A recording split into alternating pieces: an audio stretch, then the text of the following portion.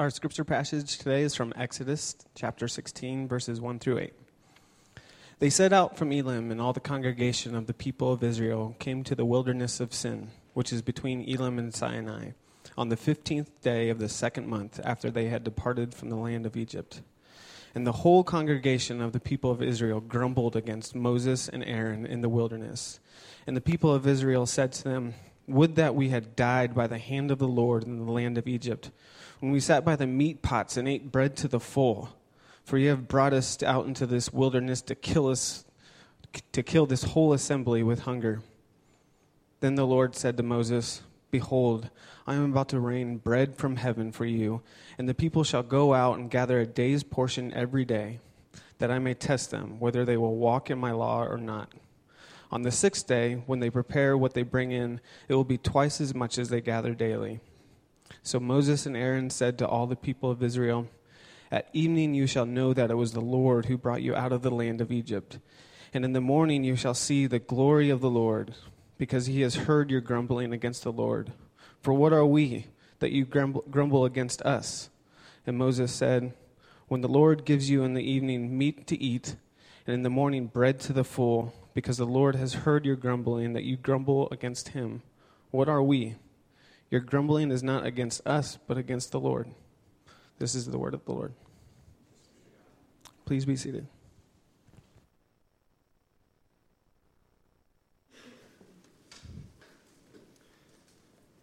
Well, good morning. Great to see you all this morning. My name is Gabe Coyle, and welcome again to Christ Community's downtown campus. I want to start in a place we've all been. I don't care who you are. You've either been a victim or an attacker in this scenario. It's late in the afternoon. It's been a rough day. And suddenly you realize you've worked your way through lunch. And you're starting to look like this. In a word, you're hangry, right? Hanger is that dangerous intersection where your anger and your hunger meet, where your physiology uncomfortably pulls back the curtain on your spirituality.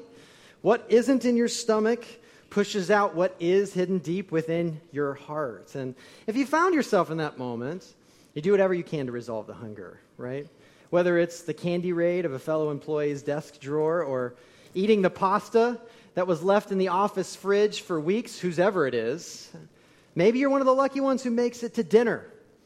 And by the time you sit down, maybe you go out to eat and you fill up on the free bread that comes before the entree comes. And look, we've all been there. We're desperate. We feel like we're on edge until we get something, anything, to fill the void. Well, when we come to Israel this morning, they've got more than just a bad case of the munchies, okay? Instead, Israel epitomizes what it means to be hangry for bread. To be hangry for bread. Now, Israel, they're finally free. They're out of Egypt.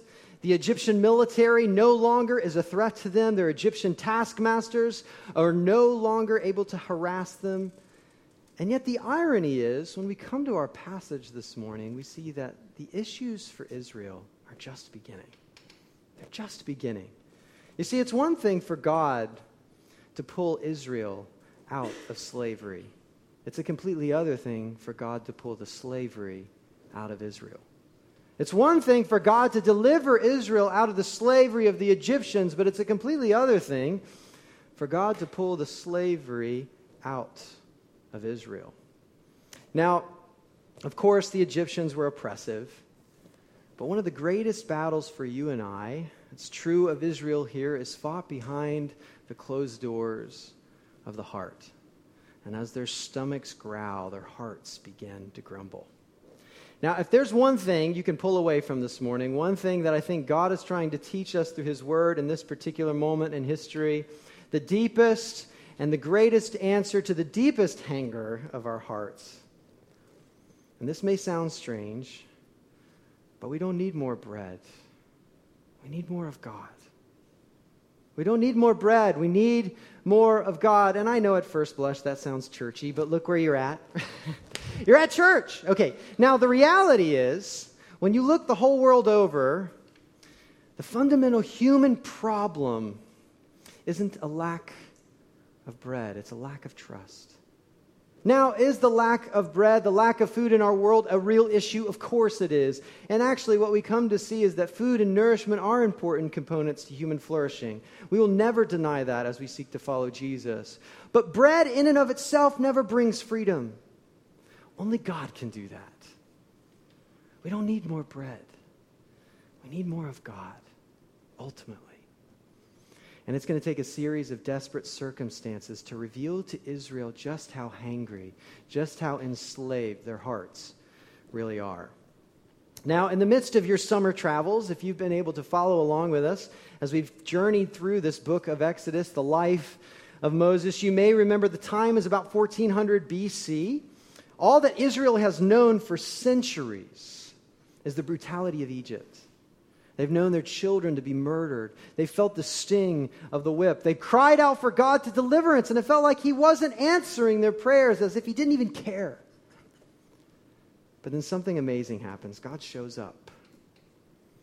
And he shows up and does things that everyone thought were impossible. One, he begins by saving a baby in the midst of the reeds. This baby, by the name of Moses, grows up and then becomes an outcast. And by the time he's 80, God shows up in a bush on fire, though not being consumed, and then calls him back to be the leader of deliverance to this whole nation of slaves. And in the midst of all of this, we see absolute wonders. The countless frogs, how many flies, how many gnats, all the blood, the parting of the waters, and finally, Israel's on their way to the promised land. I mean, can you imagine what they're thinking at this point? This is it. Everything we'd prayed for, everything we'd hoped for, our grandparents have been talking about this. They've been dreaming about this. And now here we are, walking, following Moses, the pillar of cloud by day, the pillar of fire by night. And we walk, and we walk, and we walk, and we walk, day after day, further into the desert, far from the Nile and all its rich agricultural produce. Until finally you come to a place called the Wilderness of Sin. That sounds pretty inviting, doesn't it? That's the kind of place when you're on a road trip, you're white-knuckling, hoping you don't run out of gas or get a flat tire, because nothing lives there. I mean, oh, there's a rock, and oh, there happens to be another rock. What I wouldn't give to see a gnat or a frog once again. You know, the sun is just as hot as it was the day before, and every breath feels like it's more stale with every dry breeze. And 45 days into this rigorous road trip, finally the last bit of the food reserves for Israel dissipates. And their celebration breaks. The "this is it" turns to "so this is it." And you know what that's like. You've been there. When our expectations don't match experience and we go looking for escape. And yet, in the midst of all of this, their celebration turns to complaining, and they go to Moses and Aaron and they give him an earful. Look with me at Exodus chapter 16, here in verse 3. Would that we had died by the hand of the Lord in the land of Egypt. Oh, when we sat by the meat pots and ate bread to the full. For you've brought us out into this wilderness to kill this whole assembly with hunger. Wait, Egypt? Them? Like those are the ones you want to go back to? But let's be real, okay? Let's put ourselves in their sandals for a moment. They're not reading the story, and they don't know the ending. They're living it. They're starving. Their children are starving. Their animals are getting shaky. And you would be doing the same thing if you were in their shoes. Hey, Moses. Hey, old man Moses, did you check your bifocals? Turn up your hearing aid. What are we supposed to eat out here? Don't you hear our kids crying? At least in Egypt, they had a Potbellies and a Panera Bread. You know, what I wouldn't give for a You Pick Two special. And you know, now that I think about it, I would have rather died by the hand of God back in Egypt than you taking me out here God knows where and dying because of hunger? What's going on? How do you respond to something like that? You know, sociologists agree that you can pretty much predict the rise and fall of various political regimes based upon the availability of one thing. Can you guess what it is? Food, bread. So we're quite in a precarious situation here. Moses, everyone's hungry. What's going to happen to this burgeoning new nation of people? Now, if Moses was the key strategist behind this whole Exodus, the only answer Moses really has at his fingertips is find the back door and get out of Dodge. But what does Moses say in response? Who are we? Why are you guys looking at us? We're not the pillar of fire. We're not the pillar of cloud. We're not the ones who led us out here into the wilderness. Your complaining actually proves you've got a beef with God. That's pretty striking. And when push comes to shove, they seem to forget everything that God has done in the past, and even go so far as to convince themselves that Egypt was always the most viable option. Not only the best option, but the most viable option for survival. At least they were a source of food, a source for life.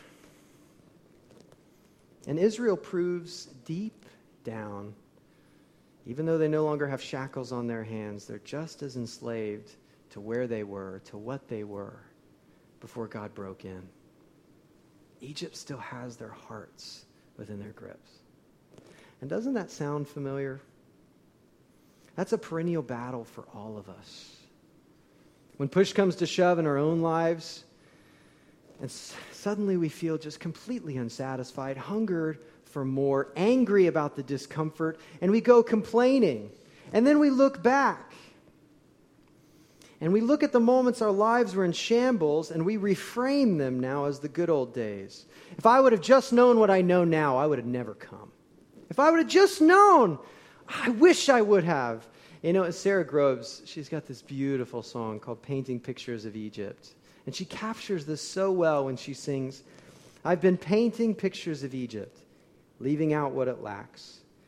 The future feels so hard, and I want to go back. Are you there this morning? Where are you complaining? I want you to pause and now ask yourself, who are you really complaining about? Because it just may be God who's brought you here to teach you something, to show you something more than just meets the eye. And God is actually teaching Israel to ask these very questions. And so he provides a test for them in the midst of the wilderness. A test that's not to prove whether they're good enough or not. No one's ever good enough. But a test that will reveal the slavery that's hidden underneath the dark recesses of their collective heart. And he lets Moses in on this test. If you look at Exodus chapter 16, verse 4, and if you're using one of the community Bibles, it's on page 55 or 58. Then the Lord said to Moses, Behold, I'm about to make it rain bread from heaven for you. And the people shall go out and gather a day's portion every day, that I may test them, whether they will walk in my law or not. On the sixth day, when they prepare what they bring in, it will be twice as much as they gather daily. God will provide. God will provide. He always provides. Now, every time he provides, what he provides isn't ultimately to feed our hunger, but more so to form our hearts. Let me say that again. Whenever God provides, what he provides isn't ultimately to feed our hunger, but to form our hearts. You see, Israel knows exactly what they want, but they have no idea what they need. And that's the perfect description of a heart issue. And that's why God allows them to come into this predicament, to enter into this test. And what we see in the story is the first way in which God provides for his people is through quail. Hundreds and thousands of quail. The text says in Exodus 16, verse 13, there's so many that they come and they cover the camp. And I can't help imagine, I guess we are Kansas City natives here, that barbecues start sparking up all across the camp. You know, and Aunt Rebecca pulls out her special spices and her secret family recipe. Kids are on the edge of the fire pit with eyes as big as baseballs. And laughter begins to spark across the whole camp until it's a slight roar as the people feast on what God's provided. Going to bed, dreaming and wondering how God will provide bread the next day. If he can do this with the quail, imagine the loaves, the bread that he will bring. Now, I want you to put yourself once again in their sandals and imagine you wake up. It's right after the sunrise. You come out of your tent, and the dew now has dissipated, and you find this small flake-like frost that's never been there before. It seems brand new. And almost without realizing it, you begin to say out loud, "What is it? What is this?" Which in Hebrew sounds a lot like manna, manna, manna.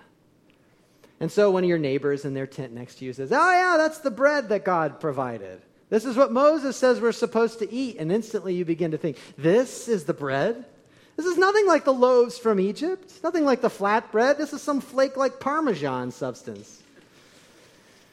And so you reach down and hesitantly take a bite. And to your surprise, it tastes like a wafer coated in honey. And you're eating. And suddenly you remember Moses' command to gather enough for your family for the day. And as you're sitting, everybody eats to their full. Some people even have leftovers. What we find later in Exodus chapter 16 is Moses says, look, there's no room for doggy bags on our journey, okay? So whatever leftovers you have, kick those out of your tent. Because if you hold on to them, it's going to turn into maggots and it's going to make your tent reek. Now, of course, we love to press boundaries, don't we? So somebody had to try it out, and it had to have made Moses frustrated. Actually, it says Moses gets ticked. It's like, come on, guys. We've gone through water. Just trust me. And so people keep some manna in their tents, and it turns to maggots, and their tents reek. The place you go to hide out of the shade, or to get into the shade, the place you go to eat and hang out as a family, now smells terrible. Now, here in Missouri and Kansas, I'm sure there's been a point where you've been on a road on a hot summer day and you've driven by some roadkill. And if you're sitting with someone else in the vehicle, there's also that awkward moment as to where the smell's really coming from, right? Well, there's something about stink that takes on a whole new level when you're in the midst of the desert. Needless to say, if you leave manna in your tent one day and you experience this stink, this is a kind of lesson you just have to learn once, right? So day 2 comes around. You get enough manna for your family. You discard the rest. Day 3, you do the same. Day 4, day 5, and then day 6 rolls around, and there's a unique nuance here. You actually gather a double portion because God says, I will not put manna on the ground on the 7th day. Gather a double portion so that you can rest and stay within your tent and enjoy my great abundance. Also, so you don't look back to the wilderness of sin and say, those were the good old days. God says, no, I'm the one who's bringing you the bread. Don't think this is something unique to this geographical locale. I'm going to keep spicing it up to remind you that I'm the one who's doing this. But of course, Moses' command was to gather double amount and rest on the 7th day. But there are those who, even though they have enough on Saturday, all Israel wants, it appears, is they want bread. So even on the 7th day, they go out and they look for more bread and more bread. You see, if all you want is bread, you're going to be left wanting time and time again. And what's so amazing is when you come to this moment, if you're following the text and you've been with us as we went through the plagues, the language is very explicit here. You see, back when God was wanting to make himself known in Egypt and actually bringing his just judgment to an oppressive regime, what does he do? He brings a swarm of locusts who cover the ground and bring great judgment to Egypt. But here with his people in the wilderness, he brings a swarm of quail that cover the ground to bring great provision for his people. Very explicit the way this language is tied together. Then you come back to Egypt again, and when God is displaying himself in his just judgment of an oppressive regime, he rains down hail. But in the midst of the wilderness with Israel, he makes it rain bread for provision. And you know what's so fascinating about this is when you get to the end of chapter 16, we read that God provides this bread for 40 years. Every morning, within the same rhythm, God provides, which is pretty astounding if you know anything of the history of Israel. In the midst of their doubting, in the midst of their questioning, in the midst of their grumbling, no matter how Israel acts, God is always faithful in providing. That is his grace. It just screams all over the narrative of Israel. He always provides. But even in this rhythm of 6 days of provision, 1 day of rest, God's providing a picture of himself. A picture of the one true source of life who's trustworthy if we'll just take what he has to offer. You know, if we look later in the book of Deuteronomy, 40 years later, Moses looks back on this account right before they are to enter the promised land. And he gives us some insight as to what God was doing here in Exodus 16. In Deuteronomy chapter 8, verses 2 and 3, Moses says, "And you shall remember the whole way that the Lord your God has led you these 40 years in the wilderness, that he might humble you, testing you to know what was in your heart, whether you would keep his commandments or not. And he humbled you," and listen to this, "and he let you hunger, and fed you with manna, which you did not know, nor did your fathers know, that he might make you know that man does not live by bread alone, but man lives by every word that comes from the mouth of the Lord." You see, before Israel enters the promised land, they need to remember that God himself is their salvation, not the land. They need to remember that God himself is their nourishment, not the bread. And while so many things have changed with the people of God throughout history, one thing has remained consistent in which we struggle. We so desperately want God's bread, but we don't want anything to do with the provider. So often we love getting good gifts from God, but we don't want to talk about the giver. And as I was wrestling through this, something struck me, and it kind of rocked my own devotional life. And it was the question that I was asking myself, and I want to ask it of you this morning as well. When was the last time in your prayer life, your chief and main goal for coming to prayer was to ask of more of him?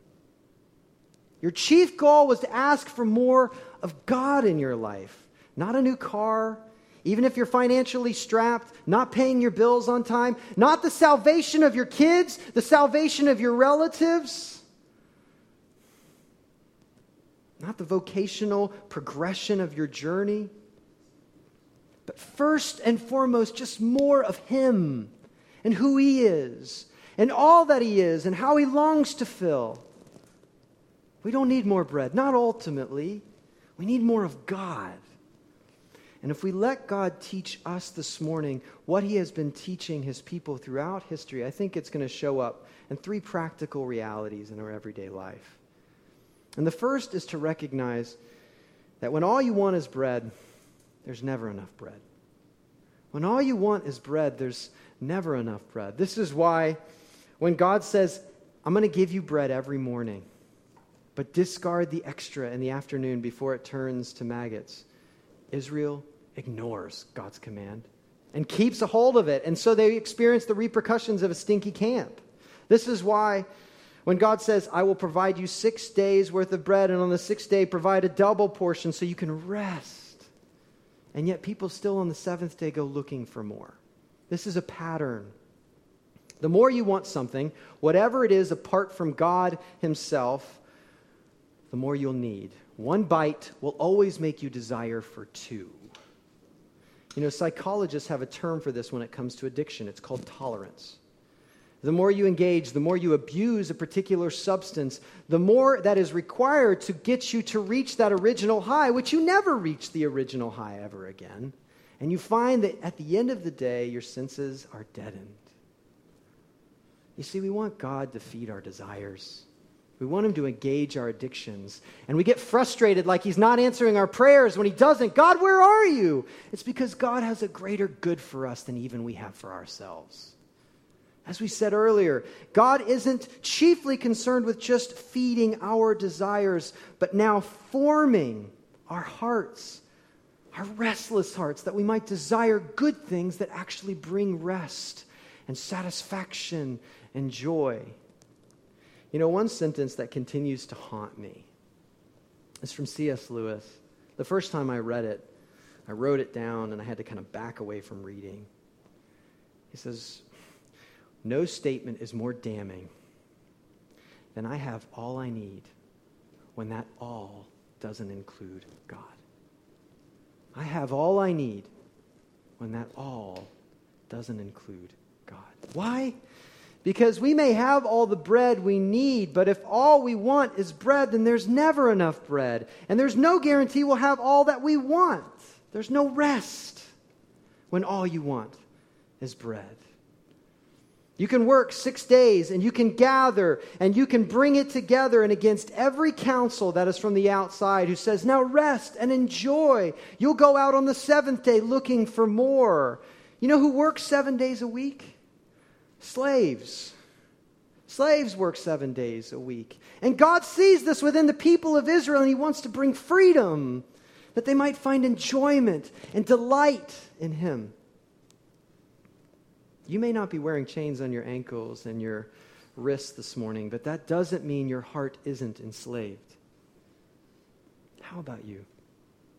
How about you? Where are you going out consistently to gather when you have enough? Maybe for some of you, it has everything and nothing to do with money. Just one more paycheck in the savings. One more building up. Finally, I'll be secure, is the word we use. And look, there's a health to savings and important financial planning, but there's also a fine line between hoarding and saving. Just a little bit more and I'll be satisfied, is what we tell ourselves. I'll finally feel safe. I'll finally know that I've got a secure nest egg for the future. And when that happens, finally I'll be full. Maybe for some of you, it has to do with affirmation at work or in the classroom.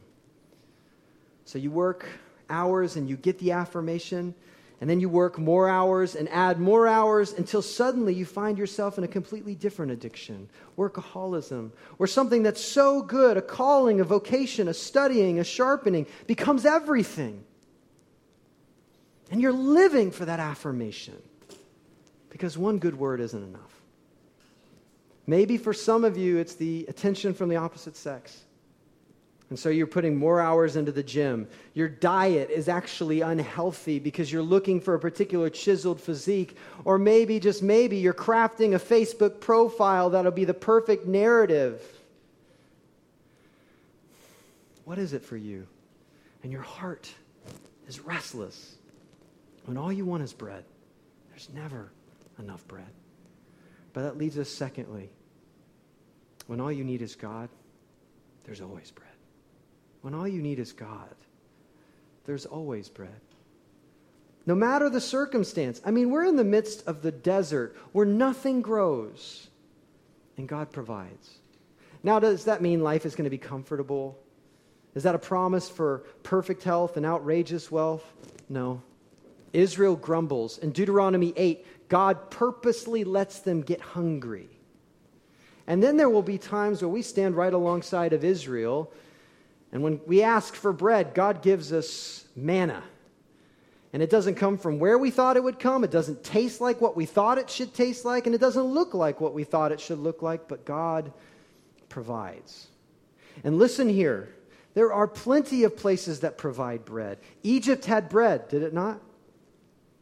And there are plenty of places and people who promise bread. But that's not where God is. And it'll enslave you and eventually destroy you by consistently upping the cost and giving you less in return until finally you're in shambles and you've destroyed your relationships and your legacy.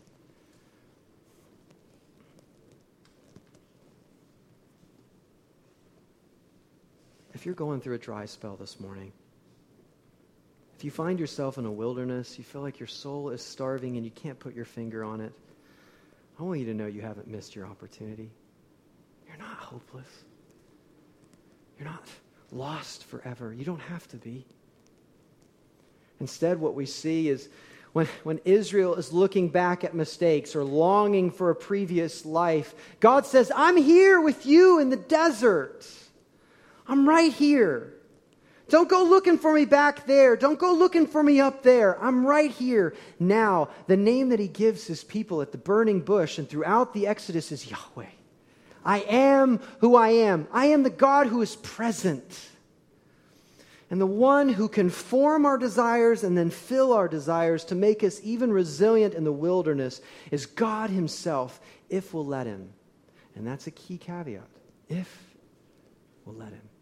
Not all of us will hear that warning. And we'll go hungry. I love what Moses writes here in Exodus chapter 16, verse 18. When we read that each of them gathered as much as he could eat.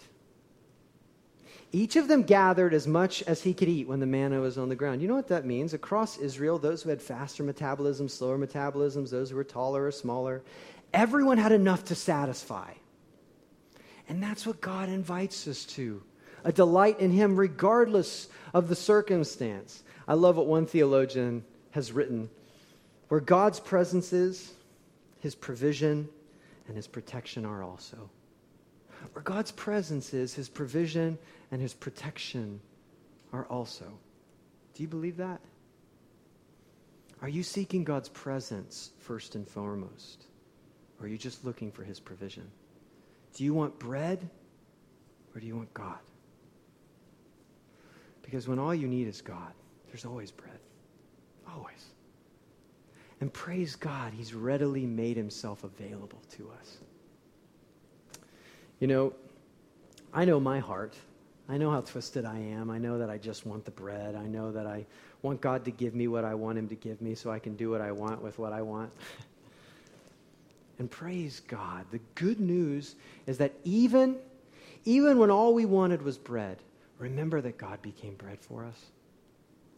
Even when all we wanted was bread, remember God became bread for us. You know, there's this narrative tension in our passage that isn't resolved in the life of Moses. It isn't resolved in the history of Israel. Israel wants more bread. Then Moses dies and Israel wants more land. After they get the land, then they want a king that's like all the other nations. After they get a king, then they want a temple like all the other nations. Whatever, fill in the blank. But ultimately what they're wanting is everything but God. Eventually, when you go through the history of Israel, God leaves the temple and nobody knows he's missing. But then God came. He became flesh and dwelt among us. In the historical person of Jesus the Christ. And there's this amazing moment in Jesus' life where he feeds 5,000 people on a hillside. And after he's given this grandiose meal from a couple loaves and fishes, it's no surprise to us that they come asking for what? More bread. And what does Jesus say in response? In John chapter 6, I am the bread of life. Whoever comes to me shall not hunger, and whoever believes in me shall never thirst. Everyone who looks on the Son and believes on him should have eternal life, and I will raise him up on the last day. When God was the last thing we were looking for, when we were desperate and hopeless, just like God, to become our food, to become our nourishment, and the salvation we desperately need. This morning, I don't know where you're at. But maybe, just maybe, you've never tasted the joy of Jesus. Maybe you've been wandering, looking for more bread and forgetting about the provider. Well, taste and see that the Lord is good. His table has always an empty seat ready for you to sit. Oh, would we stop making bread our God, and would we just let the true God be our very bread? And hear me this morning, even at the very first taste, your heart will recognize that he's the one we've truly been hungering for all along. Taste and see that the Lord is good. Oh, how good he is. Let's pray. Heavenly Father, thank you for your provision. We are limited human beings. We are fallen people. We are situated in a culture that has a perspective on what provision even looks like. And so humbly, we thank you for the many ways in which you've provided for us. And God, I'm also mindful of those that are in our midst this morning who have never tasted and seen that Jesus is good, that he feels the deepest recesses of our hearts. May you continue to provide and extend and touch their hearts that they might know the beauties of the gospel and what you've done for us in Jesus and his life, his death, and his resurrection. And God, for those of us who have feasted with you before, may we ever hunger for righteousness. Oh, that we might be satisfied in you in the midst of so many pleasures that this world has to offer. May we look forward in anticipation, always crying out, "Come, Lord Jesus, come," as we look forward to the feast of heaven, the marriage supper of the Lamb, when finally hunger and thirst will be no more. And even in the meantime, may we know what it means to be full. We pray this in Jesus' name, the bread of life. Amen.